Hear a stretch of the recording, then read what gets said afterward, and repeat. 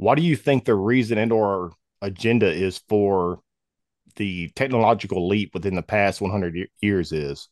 And I guess what do you think the end game is in your opinion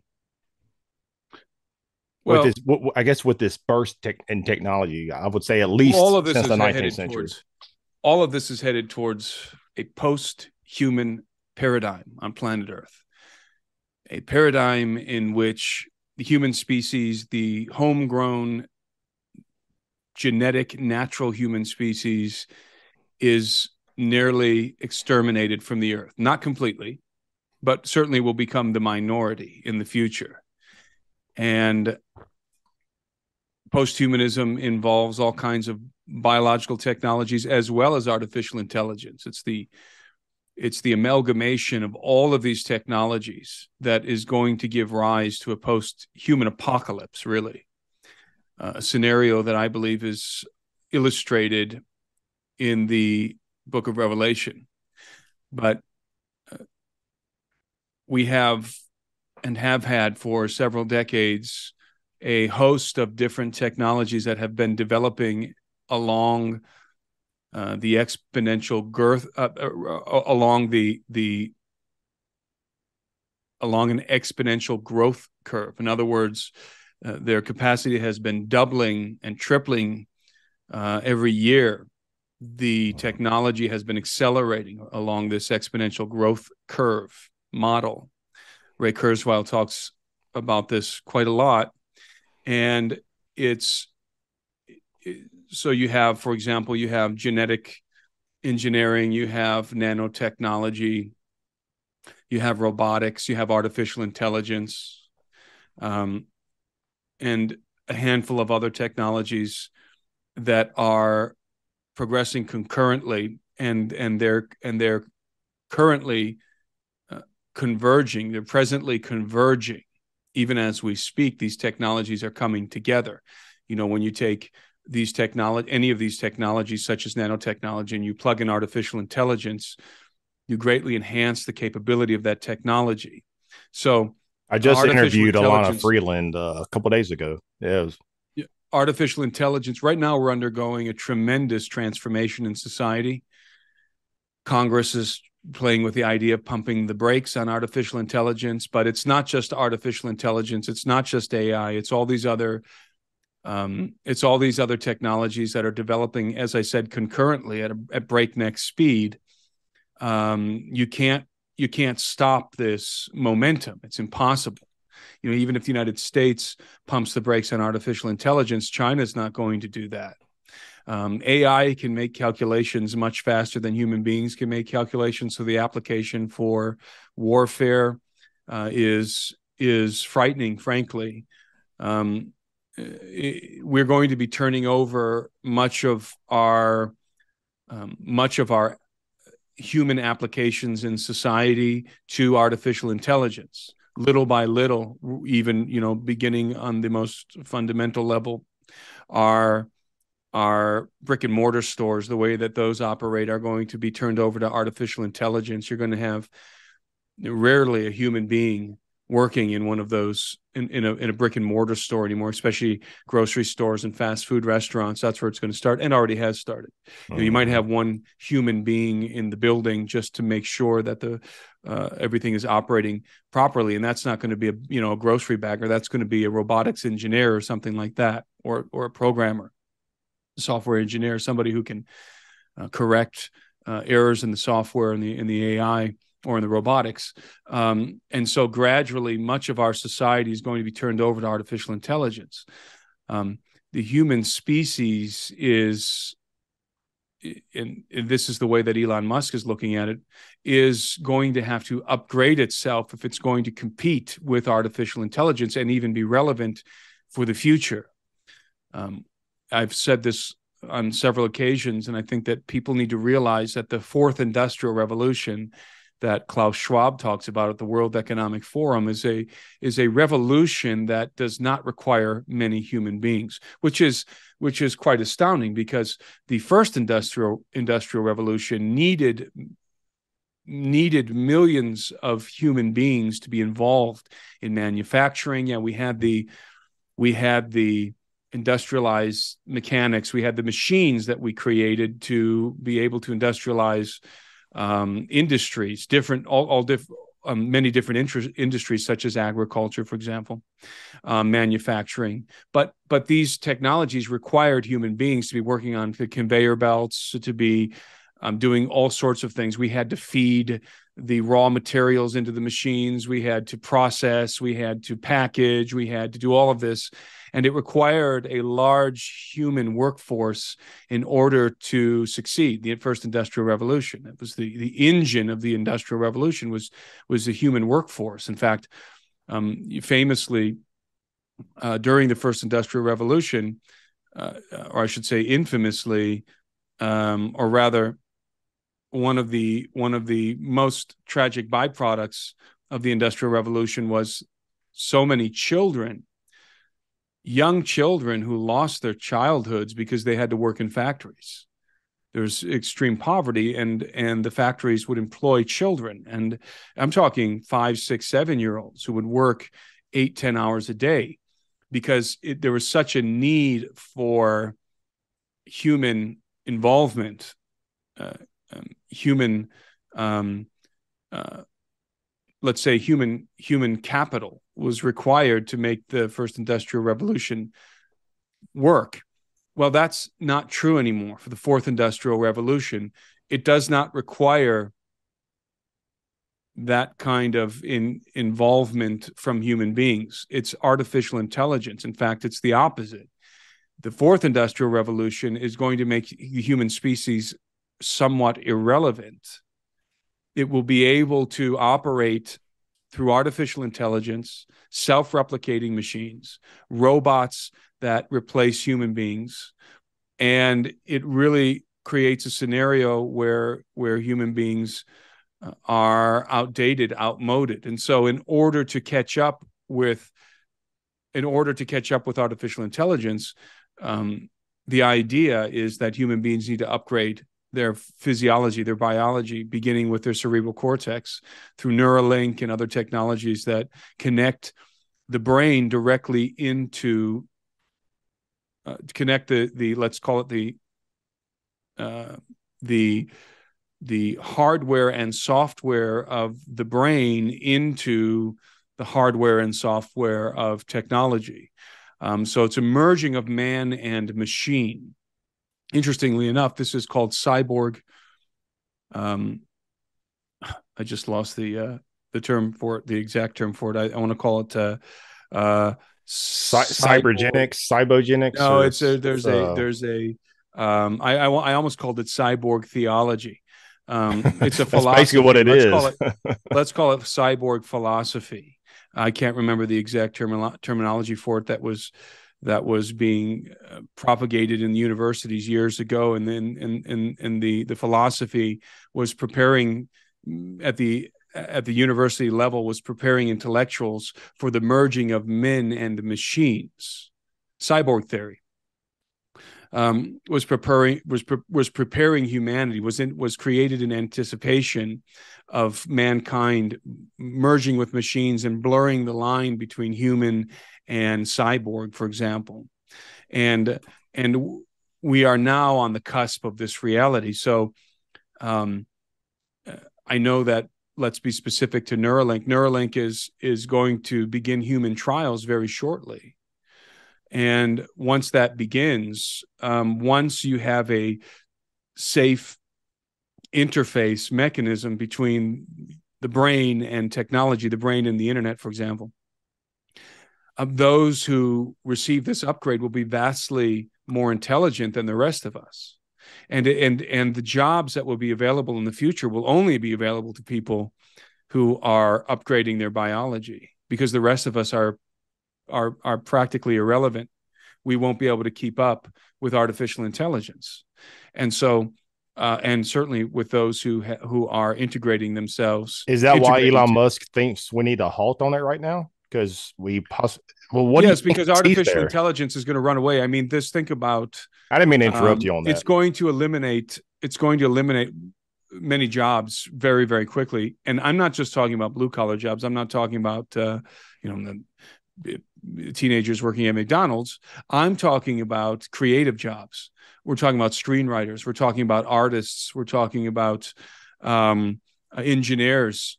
Gone. Nobody will be able to compete with artificial intelligence in any of those realms.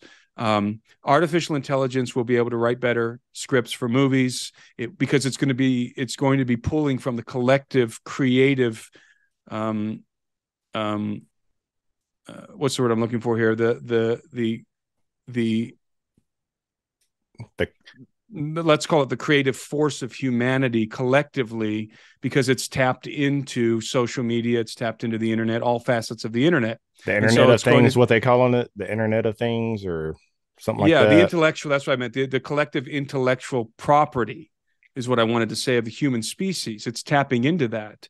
And it's tapping into that creativity because it's interfacing through social media. We are interfacing with artificial intelligence. And so it's learning what humans like. It's learning to mimic our creativity.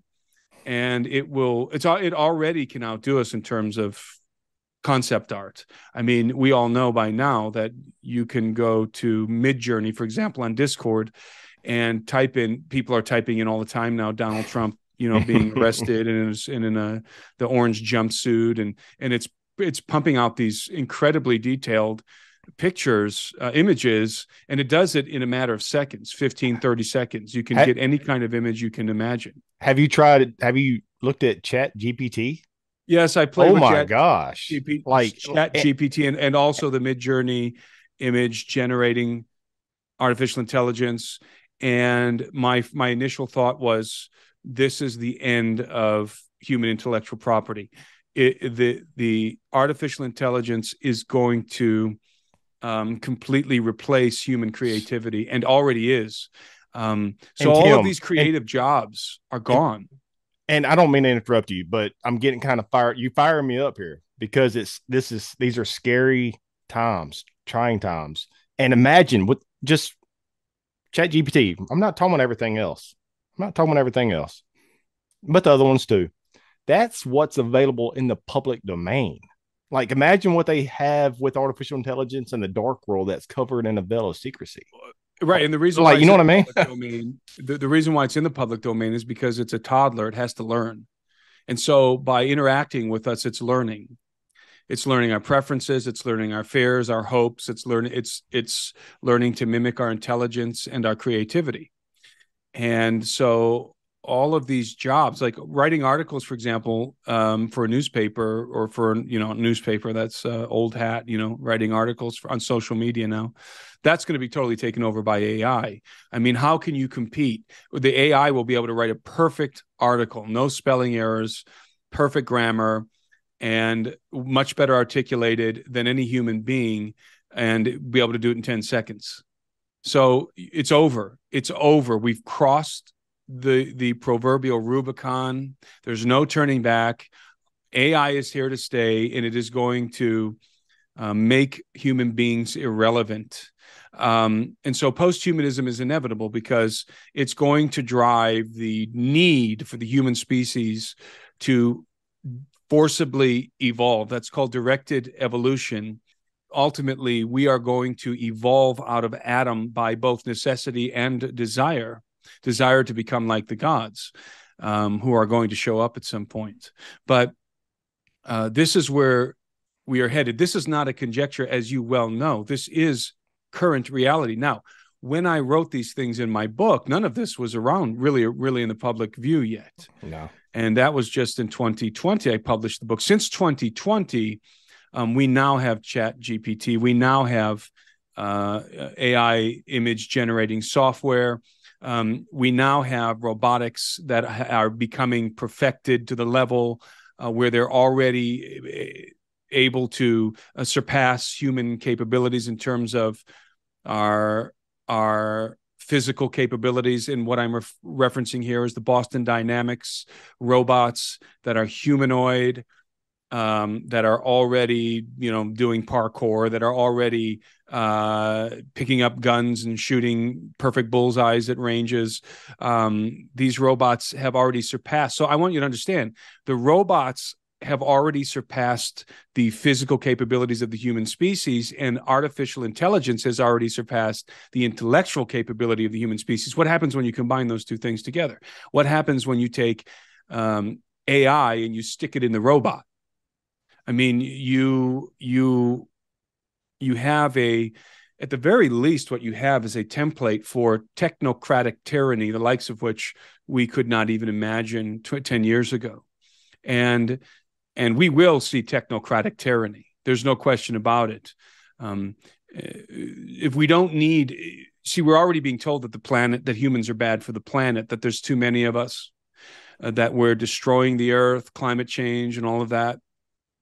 Well, add into the equation now we're irrelevant. We're no longer needed. They don't need us, the elites, the technocrats. They don't need us to produce things anymore. In fact, they won't even need us to buy things anymore in the future, honestly. So if the consumer is no longer necessary, and if the human workforce is no longer necessary, then what good is the human species in the mind of the technocrat? The human species that's like a plague on planet Earth. What good are we? No, we're no good at all. In fact, we need to be obsolete. eradicated. We need to be controlled. The population needs to be reduced to a very small, manageable population just to preserve the human species, while the technocrats govern the earth through technology. That's where we are. This is not a science fiction anymore. This is where we are, and it's only going to accelerate into the future. And in my book, I expound on why I believe these things are happening, what the end goal is, and it has to do with, in a nutshell, it has to do with humanity losing our birthright on earth. We will no longer have the authority to govern the earth that was given to us by God, because we will transition out of Adam and into a post-human condition, and therefore forfeit, and thereby forfeit our birthright, which is dominion of the earth. And it at its core, you talked about the occult. At its core, the machinations of the technocratic elite and the things that are unfolding on the earth, presently unfolding on the earth, are Luciferian. Mm-hmm. Exactly, man. Your knowledge on this. I know you talked about it in your book, but Tim, man, I would love to see you put this down, like just a book on this, like straight up just transhumanism, genetic engineering, uh post you talk about it in your book, but man, your knowledge on this, I've heard you talk about it before, but just hearing you now, like through the cosmic airways here, man, I would love to see everything that in that brain of yours, like every chapter is some type of facet of this, because these are definitely trying times that we live in. And you talked about something a while ago. I forgot what you said. I forgot what you said. And I had a note here. So can artificial intelligence ever truly replicate human emotions and what it Yes, truly means to be human? Or do our it's going to mimic. It's just or going to mimic human. I mean, let's put it this way: well, I had more on that, but or do our if you can mimic human emotion, which artificial intelligence can, if you can mimic it, and of course it's getting better all the time. If you can mimic human intelligence, if you can mimic human creativity, then really what distinguishes you from a human being? Obviously, AI is not human, but for all intents and purposes, you won't know in the future if you're interacting with a human being or AI. You won't know. right? In fact, you won't know if the videos you're watching or the images you're viewing were created by a human being or completely by artificial intelligence. Listen, I guarantee you that somebody out there is already thinking about how to use artificial intelligence to produce movies, photorealistic movies from A to Z, every aspect of production basically being done for free to produce a movie. The music, the every scene, every camera angle. It is well within the bounds of AI right now to do that. Right now, we are moving into One kid already killed themselves over this. we're moving into uncharted territory. We are a generation, okay, that will see the end of humanity. And I don't believe that the end of humanity is coming in the next 10 years, but we're going to see the beginning of the end of the human species. The transhumanist World Economic Forum's prophet, because that's really what his function is for the World Economic Forum. Yuval Noah Harari is going around saying all over the world that within 100 to 200 years, the human species is gone. There will be no more human beings left on planet Earth. Now, I predicted that in my book, the exact same time frame before Harari, or at least before I had ever heard Harari make that statement, because had I known he was making that statement, I would have included it in my book. But I made that prognostication based on the time frame of when I believe the end of the age is coming. And I believe very strongly that the end of the age is 100 to 200 years off, because an age is 2,160 years, and we're in the age of Pisces, which corresponded to the birth of Christ, which took place around 4 BC. So we are right in that time frame. So the very end of the age of Pisces literally corresponds to Harari's prediction that there will be no more human beings left on the earth. Now, let me say that there will be human beings left on the earth, because there's always going to be a remnant. There's always going to be a resistance. You will have humanity still alive, but we will be in the minority. We will be in the minority. Most of humanity will transition into a post-human condition, and the dominion of the earth, the birthright of Adam, it's corporate. It doesn't just belong to the good guys. It belongs to all of humanity, good, bad, or indifferent. It's corporate. And so if you have the majority of the human species relinquishing their birthright, then you have a wholesale relinquishment of the birthright of Adam on earth. And see, that's the end game. And that's why in the book of Revelation, you have this character who we call the Antichrist, the beast, who arises in the earth. And the Bible says, the book of Revelation says, that he is permitted to rule for a while. Why? Because he is authorized to do so. I don't believe he's going to be fully human. He's going to be hybrid, and he will usurp the dominion of Adam on earth for a time. And what is the purpose of this usurpation? It is to make war with God. Nothing less than Armageddon, which is war with God, war with Christ returning to the earth. That's the end game. And there's no question about that. No question about that. What do you see arising in the earth right now? What is the spirit, the general spirit of the age? Is Antichrist. That's what the spirit is. It is anti everything that the order of creation, everything that God has established and put into place is being challenged and defied, because we're moving from denial to defiance. We're moving from atheism, the denial of God, to apotheotheism, the open defiance of God. That's the difference. Apotheotheism is a term that I coined in my book, and what it is the amalgam of apotheosis, which is the deification of mankind, and deism, which is a belief in the gods. And so when you take apotheosis, the deification of man, and you blend it with a belief in the gods, what you have is a religion which declares the gods exist and we shall become like them. And when I say the gods exist, I don't mean Zeus, I don't mean Jupiter, I don't mean the gods of the Greeks and Romans and Babylonians. I'm talking about extraterrestrial entities, advanced extraterrestrial entities who make an appearance and who people, for all intents and purposes, they will be gods in comparison to us because of their technology, because of their superior physiology. And we will be invited to become like them. It's full circle all the way back to the Garden of Eden. You shall be like the gods. That was the original temptation of the Garden of Eden, and it will be the final temptation for mankind. We're going to sell our birthright for a bowl of stew, and that bowl of stew is life extension. It's the eradication of genetic diseases. Crickets. It's artificial intelligence. It's interfacing with AI through our brain, interfacing with the internet through our brain.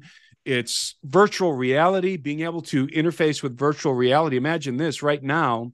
See, right now we put on the Oculus on our heads or some other VR device to interface with a virtual world. Well, in the future, that won't be the case. In the future, your brain will be interfacing with a virtual world. just like the You will Matrix. literally be able to inhabit a virtual world in your mind, touch it, smell it, taste it, because it will be directly interfacing with your cerebral cortex.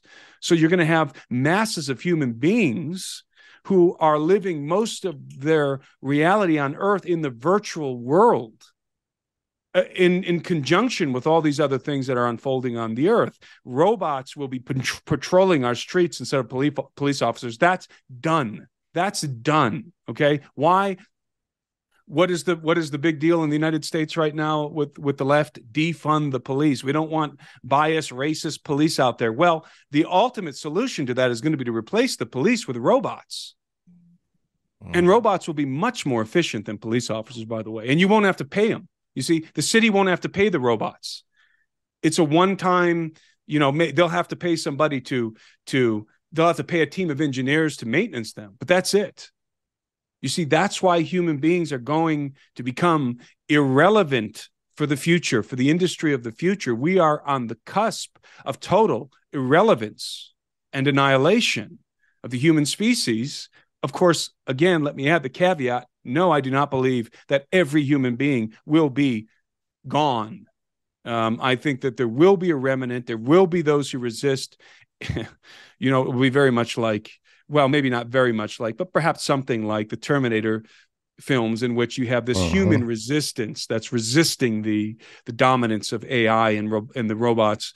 That resistance, we are the resistance, is literally going to be a reality in the future. There will be homegrown human beings, factions of human beings from different walks of life, different religions, different backgrounds. Many, many of them will be Christians, but not exclusively Christians, who will resist the transition into a post-human condition. They will resist it at all costs, and will do whatever they have to do to survive outside of the system, because you won't be able to participate in that system if you don't have the upgrades. You literally will not be able to participate, because if you're not interfacing with the internet through your cerebral cortex, and you don't have all of the biological upgrades, and you don't have all of the biometrics that allows you to access your bank account, for example, you simply you're opting out. You're opting out of society at that point,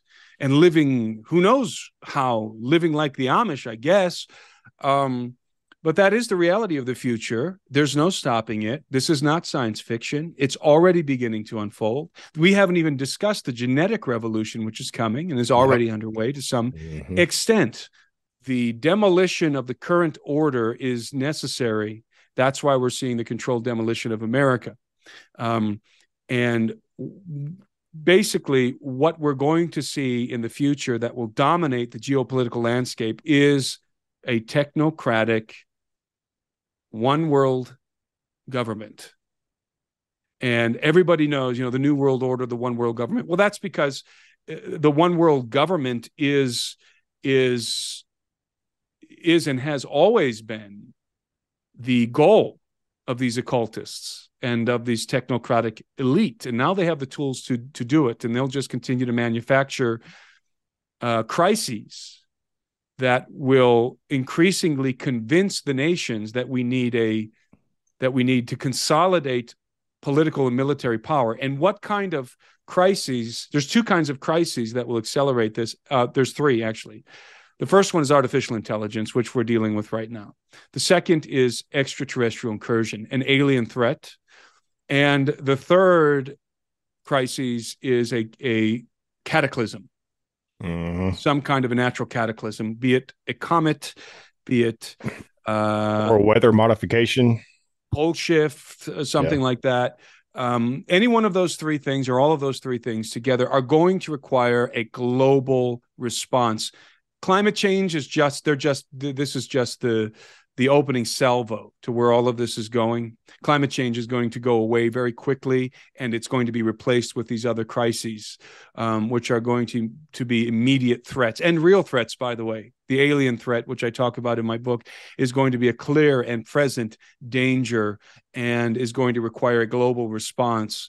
And the only way you can sufficiently have a global response, some kind of a global governing body that overrides the nation state.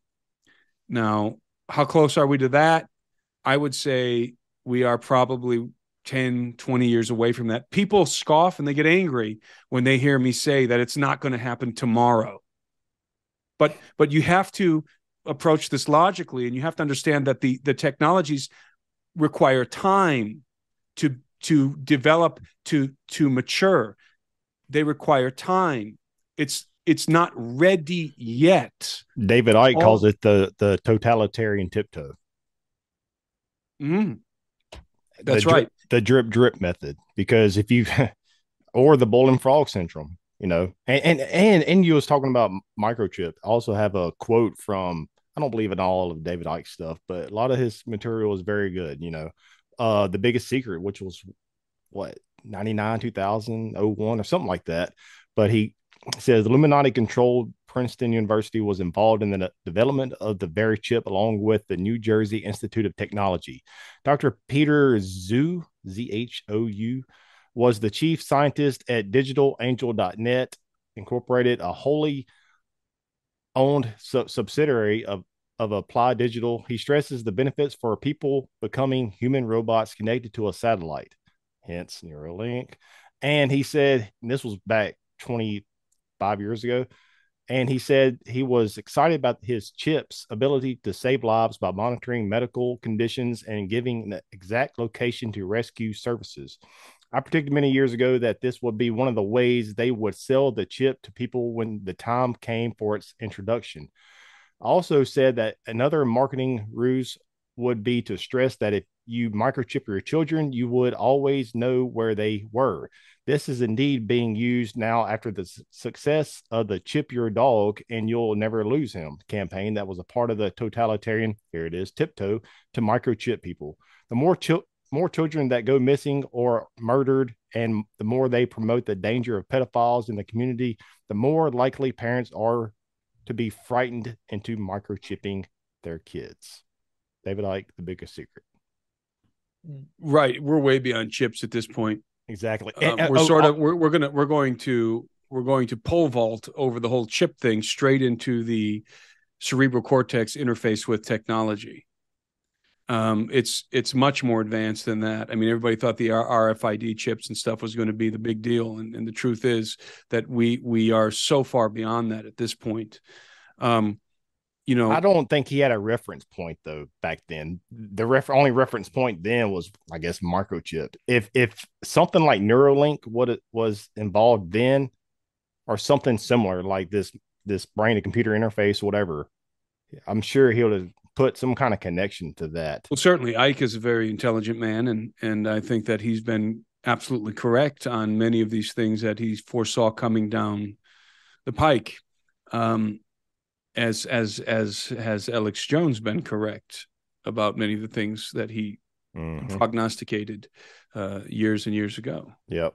And so with that said, with what I read about with that quote from The Biggest Secret, this is another tool in the dystopian toolbox that is being used. This is how they implement this type of technology to the public. When people are in a constant state of fear, the people become more easily controlled and manipulated to where the manipulators in the shadows can steer humanity in whatever direction they wish. And to us, we are almost in a trance-like state while being in a subconscious state of Stockholm syndrome, where we do not see that we are being steered into this dystopian AI future while ever having a psychological bond with these 1%er puppet masters. What's your thoughts on that? I agree. That would be the technocratic elite. You see, technocrats have something that no one else has ever had, no other tyrants in human history. They have the agency of advanced technology, and they have a totally complicit and technology addicted populace who they can bend at their will. Richard Dolan, the ufologist, very good ufologist, coined the phrase breakaway civilization many years ago to describe what he believes is this technocratic elite who have been in possession of technology that is thousands of years, certainly hundreds of years in advance of what we have now, because of crash retrievals and reverse engineering alien technology, that this group of people have evolved, technologically speaking, so far beyond the rest of us that they constitute a new society, a breakaway society. And let's assume for a moment that this is true, that we have we've recovered alien technology, reverse engineered it, and have been able to manufacture it, some of it at least, and have done so in secret, technologies that are far beyond anything that we have today, not just propulsion technologies, all different kinds of technologies that we haven't even contemplated, right, in society. And these individuals have been developing this technology behind the scenes, and so they have cures for all kinds of diseases. They have exotic propulsion systems. Who knows what they would have? I mean,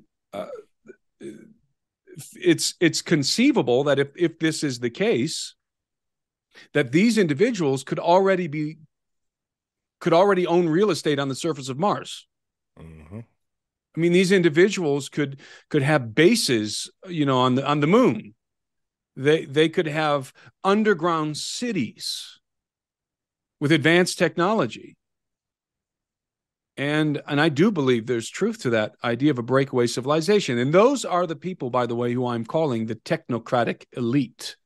When I say technocratic elite, I'm talking about individuals who are in possession of technology that far exceeds anything we can even imagine. And then also will be able to wield and dominate with the kind of technologies we see developing now, such as, again, to illustrate, take the Boston Dynamics robots that can do parkour, right? Mm-hmm. Backflips and run around, and you push them, and they have a balancing system and much stronger than we are. And take artificial intelligence that's being developed right now and stick that artificial intelligence into that robot. That's where we're going. I mean, you can imagine They in the may already future, have it. They may already have it in the black world. Maybe. all of our aircraft will be piloted remotely by artificial intelligence. It's all going to be drones. All of it. There will be no more human pilots, and you won't even have pilots operating the drones like we do now with the Predator drones. No, Mm-hmm. because those pilots can't make decisions as fast as AI. So it will be AI piloting the drones. It will be AI piloting the tanks. And if there's going to be any kind of quote unquote people on the battlefield, it's going to be robots, not going to be human beings. Robots, by the way, can operate in space. So I have a question that's coming up, but I don't want to ask it just yet. But what if this AI, Tim? What if this AI they create that they become so sentient that they create their own virus or whatever, and they implement it worldwide? I don't Boom. believe AI will ever make decisions that are not directed by human beings. There's no impetus. There's no purpose. AI doesn't have a purpose. It doesn't have an impetus. It doesn't have a why. That's what's missing from the AI. What if these dystopian elites, these technocratic dystopian elites, they somehow, maybe that's the reason why so many people they go missing in these national parks, that people are being abducted by the, let's say, the military abductions or whatever case may be, in these deep underground military bases. What if Yes, they well I think that's what's happening. what if they are they're experimenting on us because they are trying to extract, somehow learn the soul, the consciousness, the Or they're just spirit, using, or they're already and have been for decades and it, taking and they people want to by transplant force. and they want to transplant plant that. That's right, abducting human beings, taking them down to the underground bases, and doing scientific experiments, integrating AI with the human brain, and cybernetics and genetic modification, genetic engineering. Yes, I think it's that dark. I think it's that I just got grotesque chills, man. I and just got evil. chills. And I think they're doing it with children, and they're doing it with adults for different experimentation. Yes, they are. Look at the evil that's in the open. Look at the rampant degeneration that's playing out in front of our eyes What about the evil and degeneration that's playing out behind the scenes? What's good? The evil behind the curtain is always going to be magnitudes, orders of magnitude worse than what we see in the open. And so I'm telling you that that these things are happening, and they are happening in deep underground military bases. And that It gives me chills to say it that, because that's one of the does, most man. dangerous things that you could probably say. Do you think they'll ever reach that full singularity where they can get that consciousness that they are No, experimenting I with don't think into a machine can be machines? conscious. A machine can only mimic. It can mimic anything, any emotion. It can mimic us. But see, consciousness, there's an impetus, there's a purpose to consciousness. Is that why they need Every hybrids, though? Is that why they need well, hybrids? consider this: every biological creature that exists on Earth naturally in nature has a purpose, and Hmm. they all have an impetus. That impetus is to reproduce. That impetus is to survive, propagate. When it comes to the higher conscious creatures like apes and humans, elephants, the purpose goes a little bit beyond just reproduction. There's emotional connections, there's empathy, right? And this is the impetus that drives living creatures, the impetus that was installed into this software, this biological software by God from the beginning, so that life can flourish.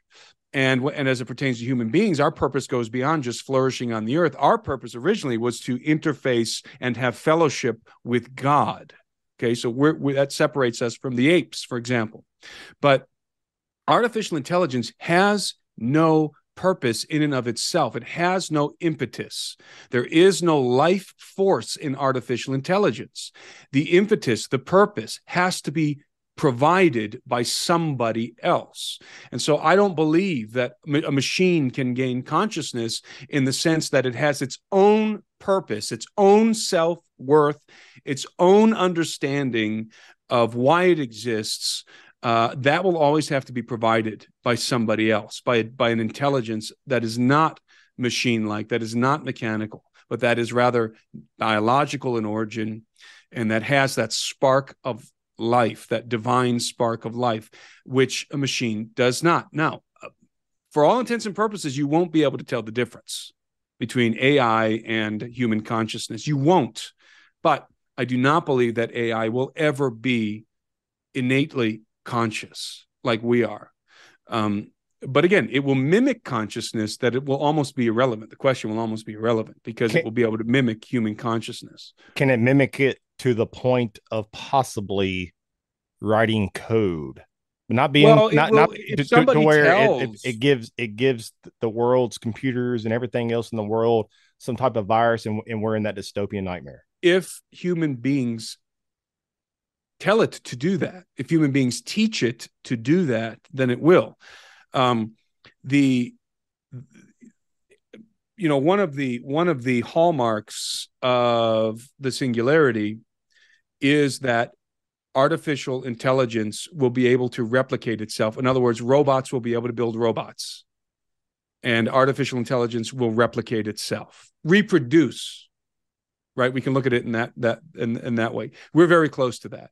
Robots can build robots already, Mm-hmm. and not only build robots but improve on the design constantly, continually. Add in nanotechnology into this equation. Nanotechnology is going to revolutionize robotics in ways that we can't even imagine. When those two things combine, nanotechnology and robotics, it's gonna be beyond science fiction at that point. So, um, and so I again to summarize, I don't believe that machines, artificial intelligence, robots will ever be able to have innate consciousness. They will have to be programmed. They will have to be told what to do, and will operate within the schematics that are created for them.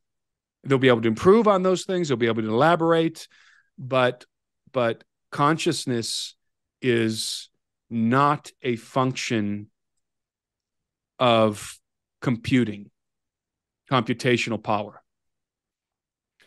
Well said, Tim. And man, this is um very powerful. This is one of the most bone chilling, and I do a lot of interviews. This is one of the most bone chilling interviews I've done in a while.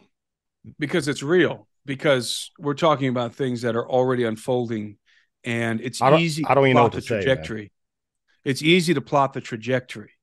And what I find to be most fascinating is that the book of Revelation, John, the Apostle John on the island of Patmos in the first century, he was in the Spirit on the Lord's day, and he was given this information. These things were revealed to him in a cryptic way, in symbolism and metaphor, but it overlays what's happening. It overlays the trajectory of posthumanism, and that is to me most astounding. That's the reason why I wrote the book Birthright: The Coming Post-Human Apocalypse and the Usurpation of Adam's Dominion on Planet Earth. You can overlay the biblical narrative with the things that are happening and see that these things were predicted in advance, because there is an impetus behind everything that's happening. It's not money and it's not power. It is nothing less than open war with the Creator himself. That is the impetus. That is what is pushing all this forward. That and that alone is the end game. It is to make war with the kingdom of heaven, open war, kinetic war, and this has to do with this character who the Bible, who the scriptures ambiguously designate as the dragon, who's leading humanity and post-humanity, who's leading humanity into post-humanity and then post-humanity into open war with the Son of God and the kingdom of heaven. And it is a kinetic war. It is a technological war. And that is the end game. And so I am not a pessimist, because I know who wins that war ultimately. And so I'm not a pessimist at all. I'm a realist, and I understand where things are going. And I think that for people listening to this, the big question throbbing in their mind might be, let's say, how then should we live? Let me say that again. The question throbbing in people's minds in response to the things that we've been talking about is, how then should we live? Well, I would say, and I always say, you must comprehend the gospel of Christ and understand and teach your children the importance of remaining human as all of this unfolds, of preserving your humanity. It's the two questions. What is the purpose of mankind, and is our humanity worth preserving? You have to understand the purpose and why we should preserve our humanity. And that is the most important thing that anybody can do at this juncture. Because those two questions, what does it mean to human? Let me say it more succinctly. This is actually the way I say it in my presentations. What does it mean to be a human being? And is our humanity worth preserving? Both of those questions are answered within the biblical narrative in a way that no other religious texts, no other manuscript provides the succinct and let's say elegant answer to those questions, like the Hebrew scriptures, like the Bible. And can you do another 30 minutes or Sure. so? And some people are probably that hear that like, man, like we still have another 30 minutes with Timothy Alberino.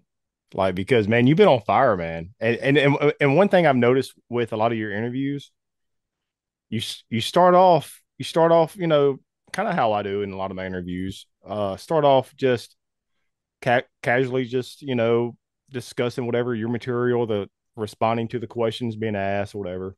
But man, I've noticed as of late, especially within this interview, man, you've gotten fired up. Why? Before we go a little bit further, why do you get fired up? Like, what is it? Well, what's that spark? What's that drive that keeps you? Well, I think the short answer is because this is what I was created to do, and and I'm fulfilling my function, my purpose in in articulating for people what's coming and where we are and where we're going. And the story that we're caught up in, you know, it's like C.S. Lewis said that the biblical narrative is an epic myth that just so happens to be true. And it's the unfolding of this narrative that gets me excited and animates me and motivates me, because we are entering into a period of time that is almost totally unprecedented in human history. And I'm not a Luddite. I don't believe that technology is bad at all. I believe that it takes great wisdom. It takes great wisdom and virtue to properly develop and constrain technology so that it is beneficial to humanity. And we are not a people of great wisdom and virtue. Mm. We are a people That has devolved. we are a people who are degenerate and have become foolish and reprobate in our minds, generally speaking. And when you put technology into the hands of the unrighteous, it's like putting lighters in the hands of toddlers and setting them free in a dry field. Mm. And that's where we are. And it is so apparent to me that society is becoming increasingly reprobate and degenerate at the same time that technology is accelerating. That is a bad combination. As I said, it takes an incredible amount of foresight and wisdom and virtue to develop technology in a responsible way. And that's not what's happening. And so it can only lead to disaster. And it takes an exceptional amount of wisdom and virtue to be a self-governed society. And this is what the founding fathers knew. And that's why our society is disintegrating, because we are no longer a virtuous people. And we're very selfish, self-centered, degenerate generation. I agree. I And totally so agree. and so we ruin everything we touch. We ruin everything we touch because we only think about ourselves. We only think about the present. We have no desire to preserve society for future generations. We don't think about posterity because we've become exceedingly self-centered, and technology is just making us increasingly so, especially social media. Mm-hmm. And so it's a very sad situation. And unfortunately, I don't see it improving in terms of the general virtue, the virtue of the general public, let's say. And so to me, that's a very bleak situation, because I know that my children are going to grow up in a society that is that is insane, and that has access to incredibly dangerous technology. And I'm terrified, man. I'm terrified. I have my wife is in the bedroom with our 4-month-old child. I'm terrified. You know what I mean? and because you're sensible. And if we were a virtuous people, and we had virtuous leaders, and we had virtuous scientists, and we had virtuous technologists, then it would be a different situation. But we are becoming, not only are we becoming increasingly degenerate, we're becoming increasingly stupid. And Each generation is a byproduct of the previous generation. We have to be and better than the previous, and that's how the wheel will keep on. But it's not. Each generation continually gets worse. You can and go, we are you know, we are continually offshoring our intelligence to computers, to AI. something. We're outsourcing human creativity and intelligence to artificial intelligence increasingly. And so what happens is we our brains um, gradually begin to decrease in capability.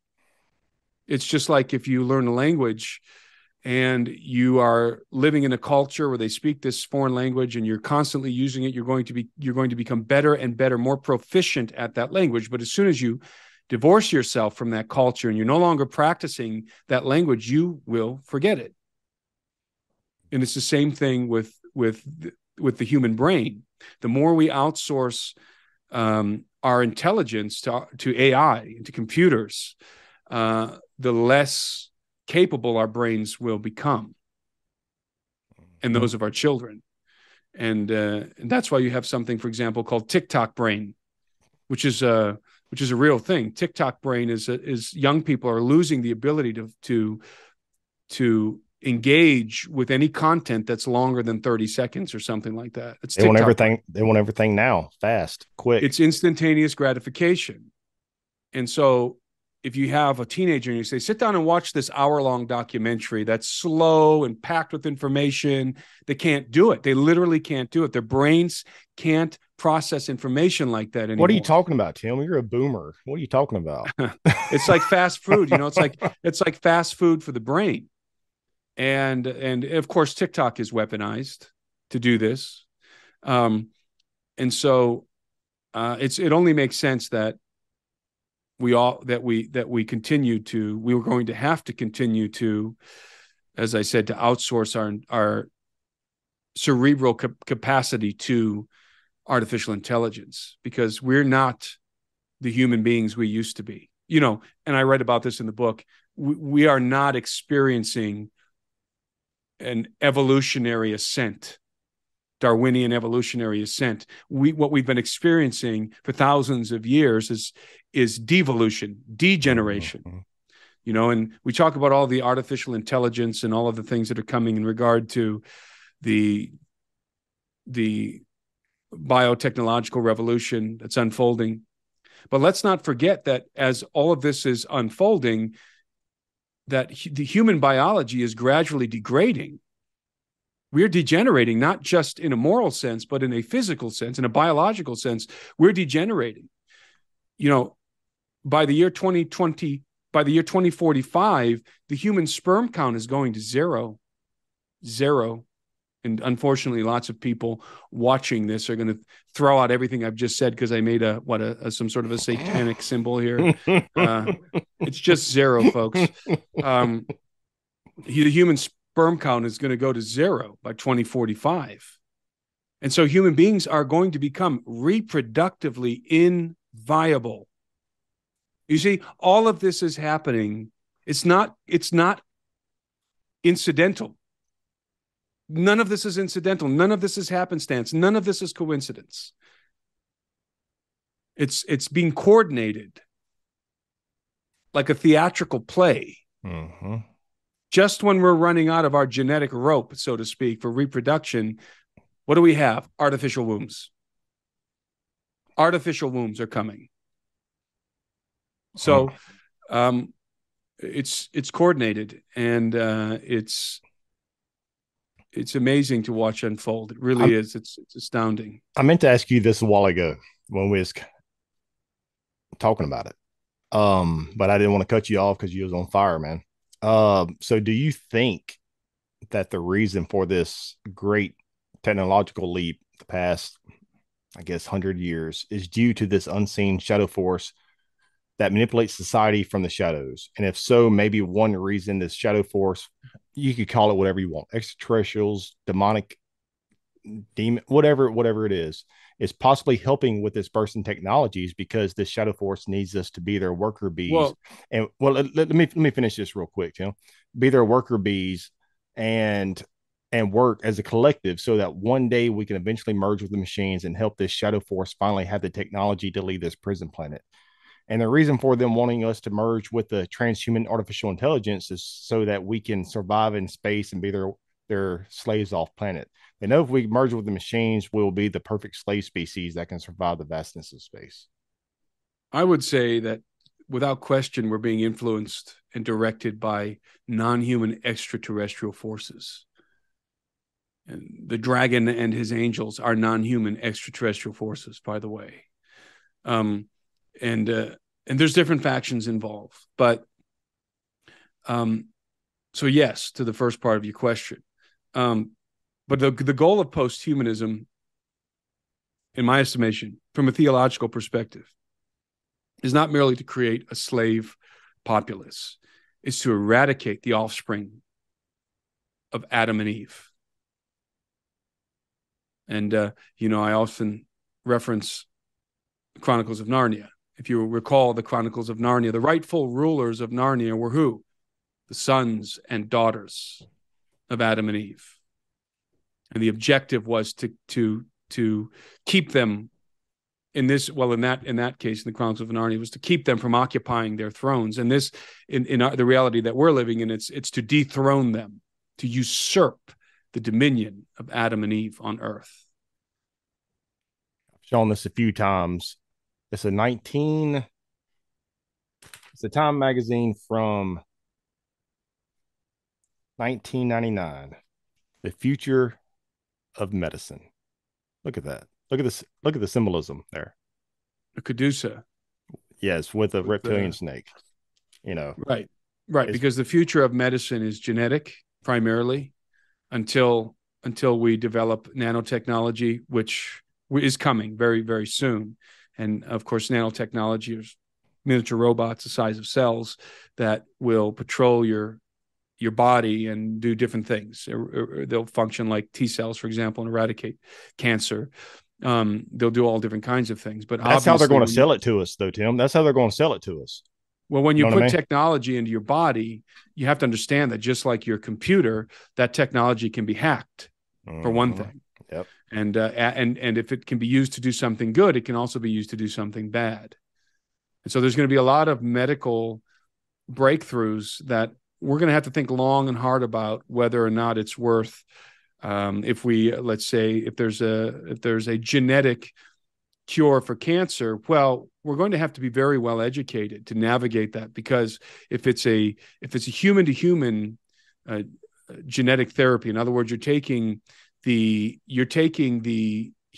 the the error in the human genome that's causing cancer. So there'll be some faulty genes, and you're replacing them with the correct human genes, gene therapy, human to human gene therapy, then I would say that's perfectly fine, because you're taking human genetic information that is correct and replacing the incorrect information in the human genome. So you're restoring the genome with the correct information from functional human genes. That to me is a very good technology. It's good science. It does not cross the boundaries of interspecies genetics or something like that, but it will evolve very quickly into taking genes from other animals, from other creatures, and splicing them into the human genome, not just to cure cancer, not just to cure heart disease, but to give human beings extra human capabilities. And there's going to be a whole market for that in the future, by the way. And the genetic revolution hasn't even really gotten going yet. We're doing gene therapy. We've got the mRNA technology that we're using, which is very dangerous. It could be beneficial. It could be beneficial if it were in the right hands and being deployed properly, but it's not.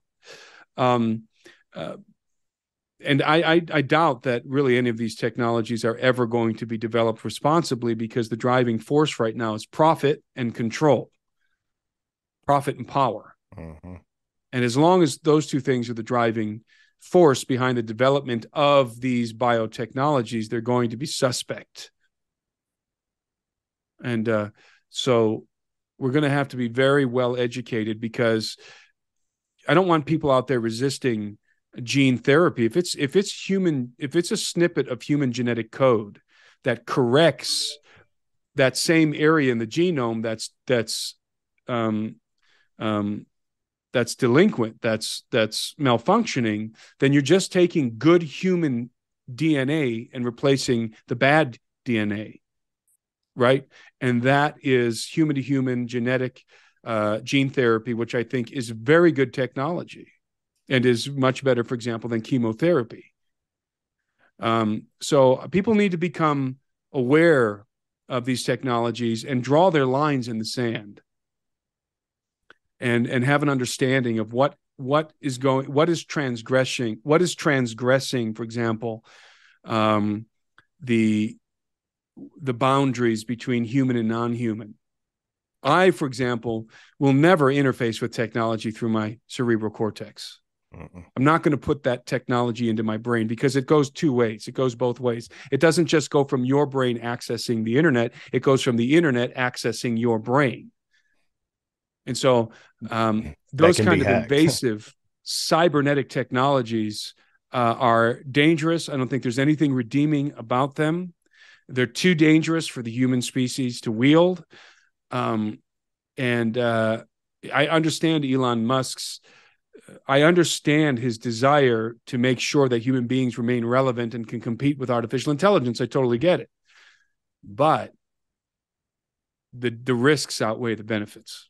Exactly. And I want to bring up the alien grays for a second and give me about about a minute, Duck, because I wrote this down preparing for this interview. Um, so I interviewed Daryl Sims, aka the Alien Hunter, whom I've interviewed a few times and once in person. Daryl Sims, um, at a conference, I believe it was in Houston, but he talks about the Greys and their agenda here on Earth, you know.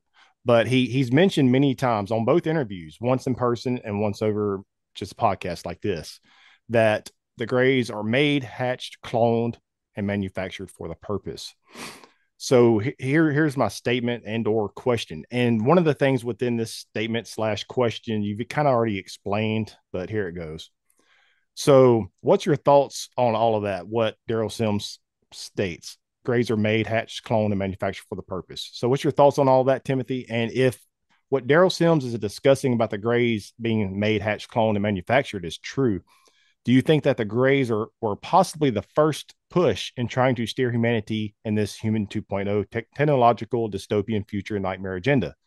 I mean, they do act very robotic in nature. So with all that being said, do you think that the Greys are being phased out, for a lack of a better phrase?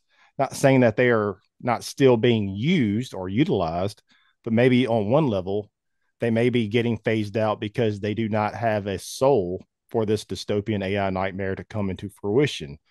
The soul needs to be utilized as a possible battery source for whenever the time comes for the one for the 100% human singularity integration with artificial intelligence. The end game agenda in the one percenters dystopian nightmare toolbox needs that integration with the human soul with the machines. I know you already talked about that. And maybe this soul connection is why the Greys may possibly be in this phasing out as we speak. What's your thoughts on all of that? Well, there's a lot there. In the beginning, I would say that your first question, do I agree with Mr. Sims' evaluation of the Greys being manufactured? Yes, I do. I think that the And Greys cloned, yeah. are some kind of mm, are some kind of biological drone. I don't think don't think they're artificial intelligence. I think that they're cloned. I think that they are manufactured in the sense that there's genetic engineering, that they were created to do what they do.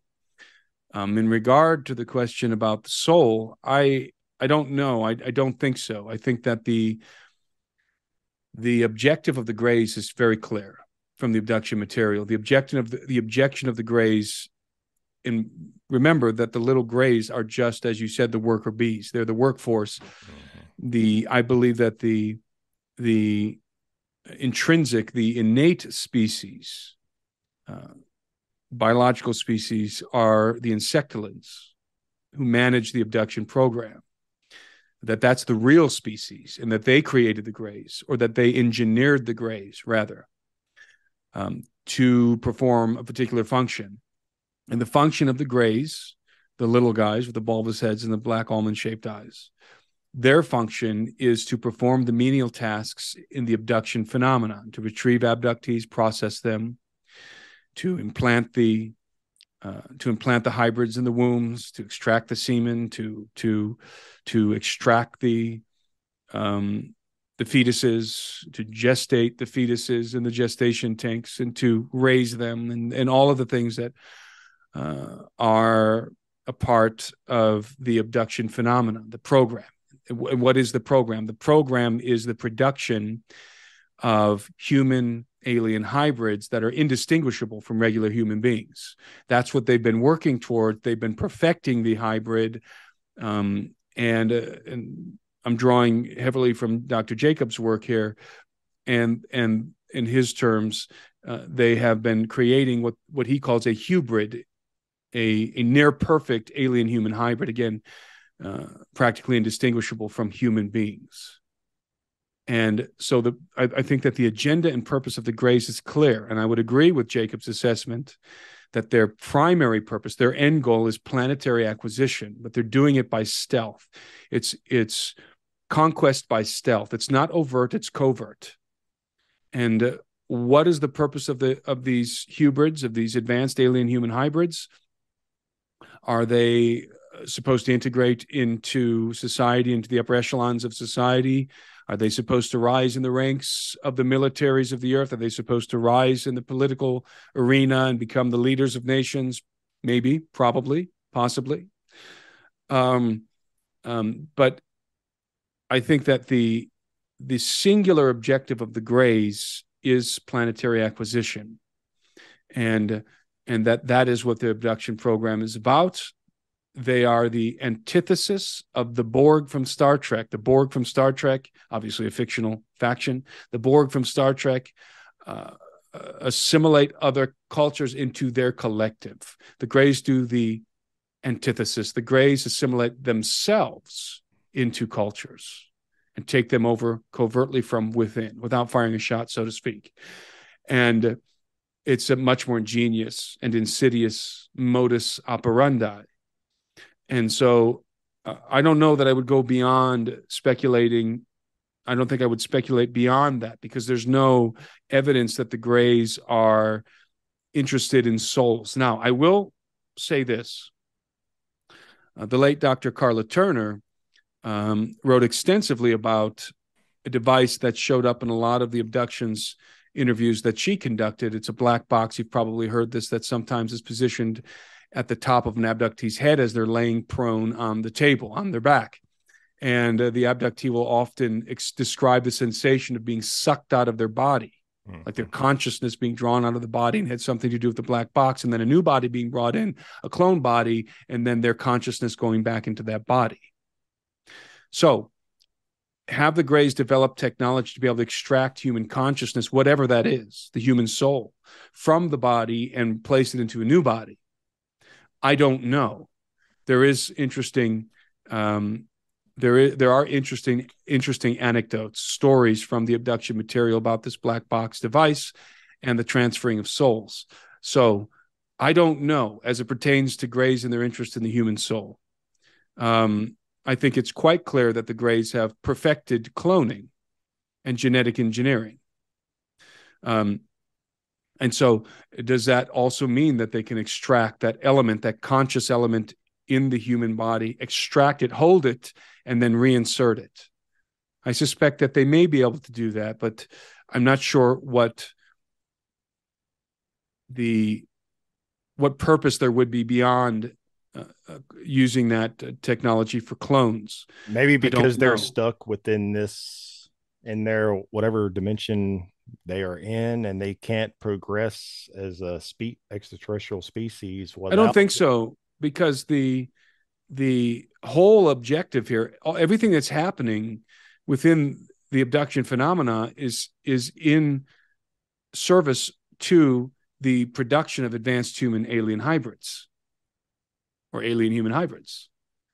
That seems to be the primary overarching goal.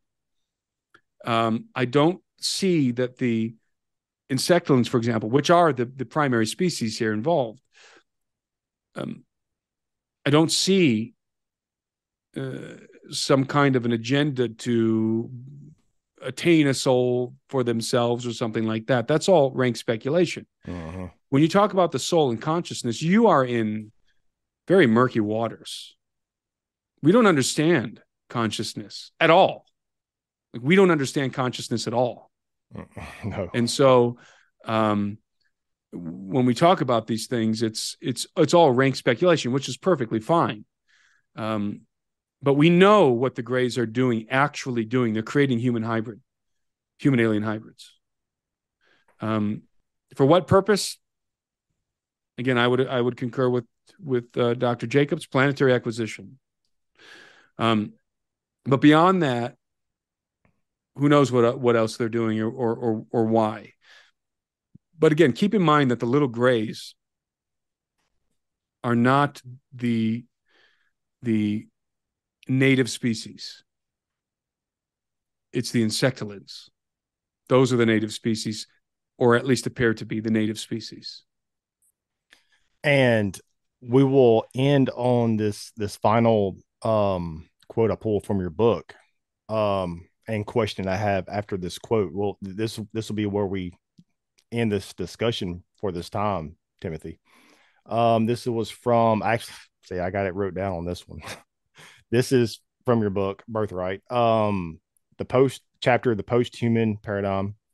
Um, Aside from modifying the genes of human embryos, scientists all over the world have been creating genetic chimeras by blending the DNA of various species. In 2011, the Daily Mail reported that British scientists had secretly created more than 150 human animal hybrid embryos.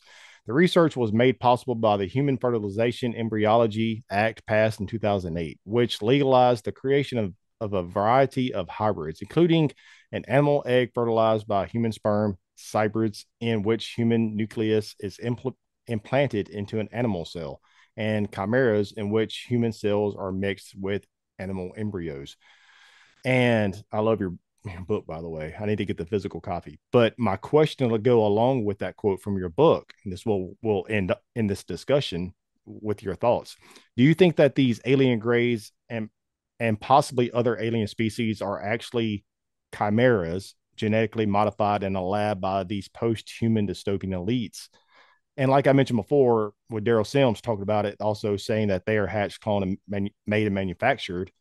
Also, if most of the alien species, including the Greys, are a form of these elites' experiments, are they chimeras that are mixed with the genetic material from us humans? Almost like a genetic experiment that is working to push society towards a transhuman alien hybrid future.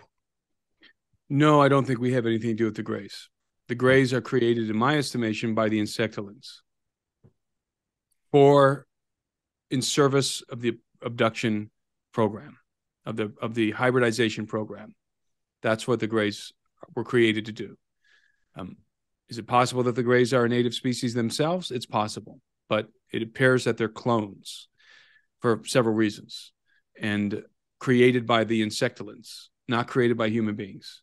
We do not have, I don't believe that the US government, the CIA or something, has been perpetrating the abduction phenomenon. I think that's a ludicrous idea for many reasons. It's an illogical proposition. Clearly, this is extraterrestrial technology, and these are extraterrestrial entities. Now, might they be from the inner Earth? I suppose that's a possibility. But if they're from the inner Earth, couldn't they just as easily be from the interior of Mars? Right. So, um, again, I believe that the purpose and the function of the grays is apparent. It's apparent in the abduction literature. Well said, man. Tell you what, Timothy, mine is blown. Very fascinating discussion. I have to get you back on, hopefully, because I still have a lot of notes that didn't make this discussion. Maybe this will be part one of the discussion. But yeah, this was very powerful, and hopefully a lot of people will get a lot from this interview, and people that don't even know who you are will start following you because your research is very vital. You are a very powerful researcher with a great insight to how this where we're going, our past, present, and future. This and this dystopian nightmare that we're living in. But one last time, go ahead and throw all your stuff out there, your links, books, and do you have any future projects coming down the pipe? Social media, Timothy Alberino. YouTube, Timothy Alberino. The book, Birthright, Amazon.com, Walmart.com, BarnesandNobles.com. And the website is timothyalberino.com. Tim, thank you very much, man. It's a treat, honor, a privilege. My pleasure.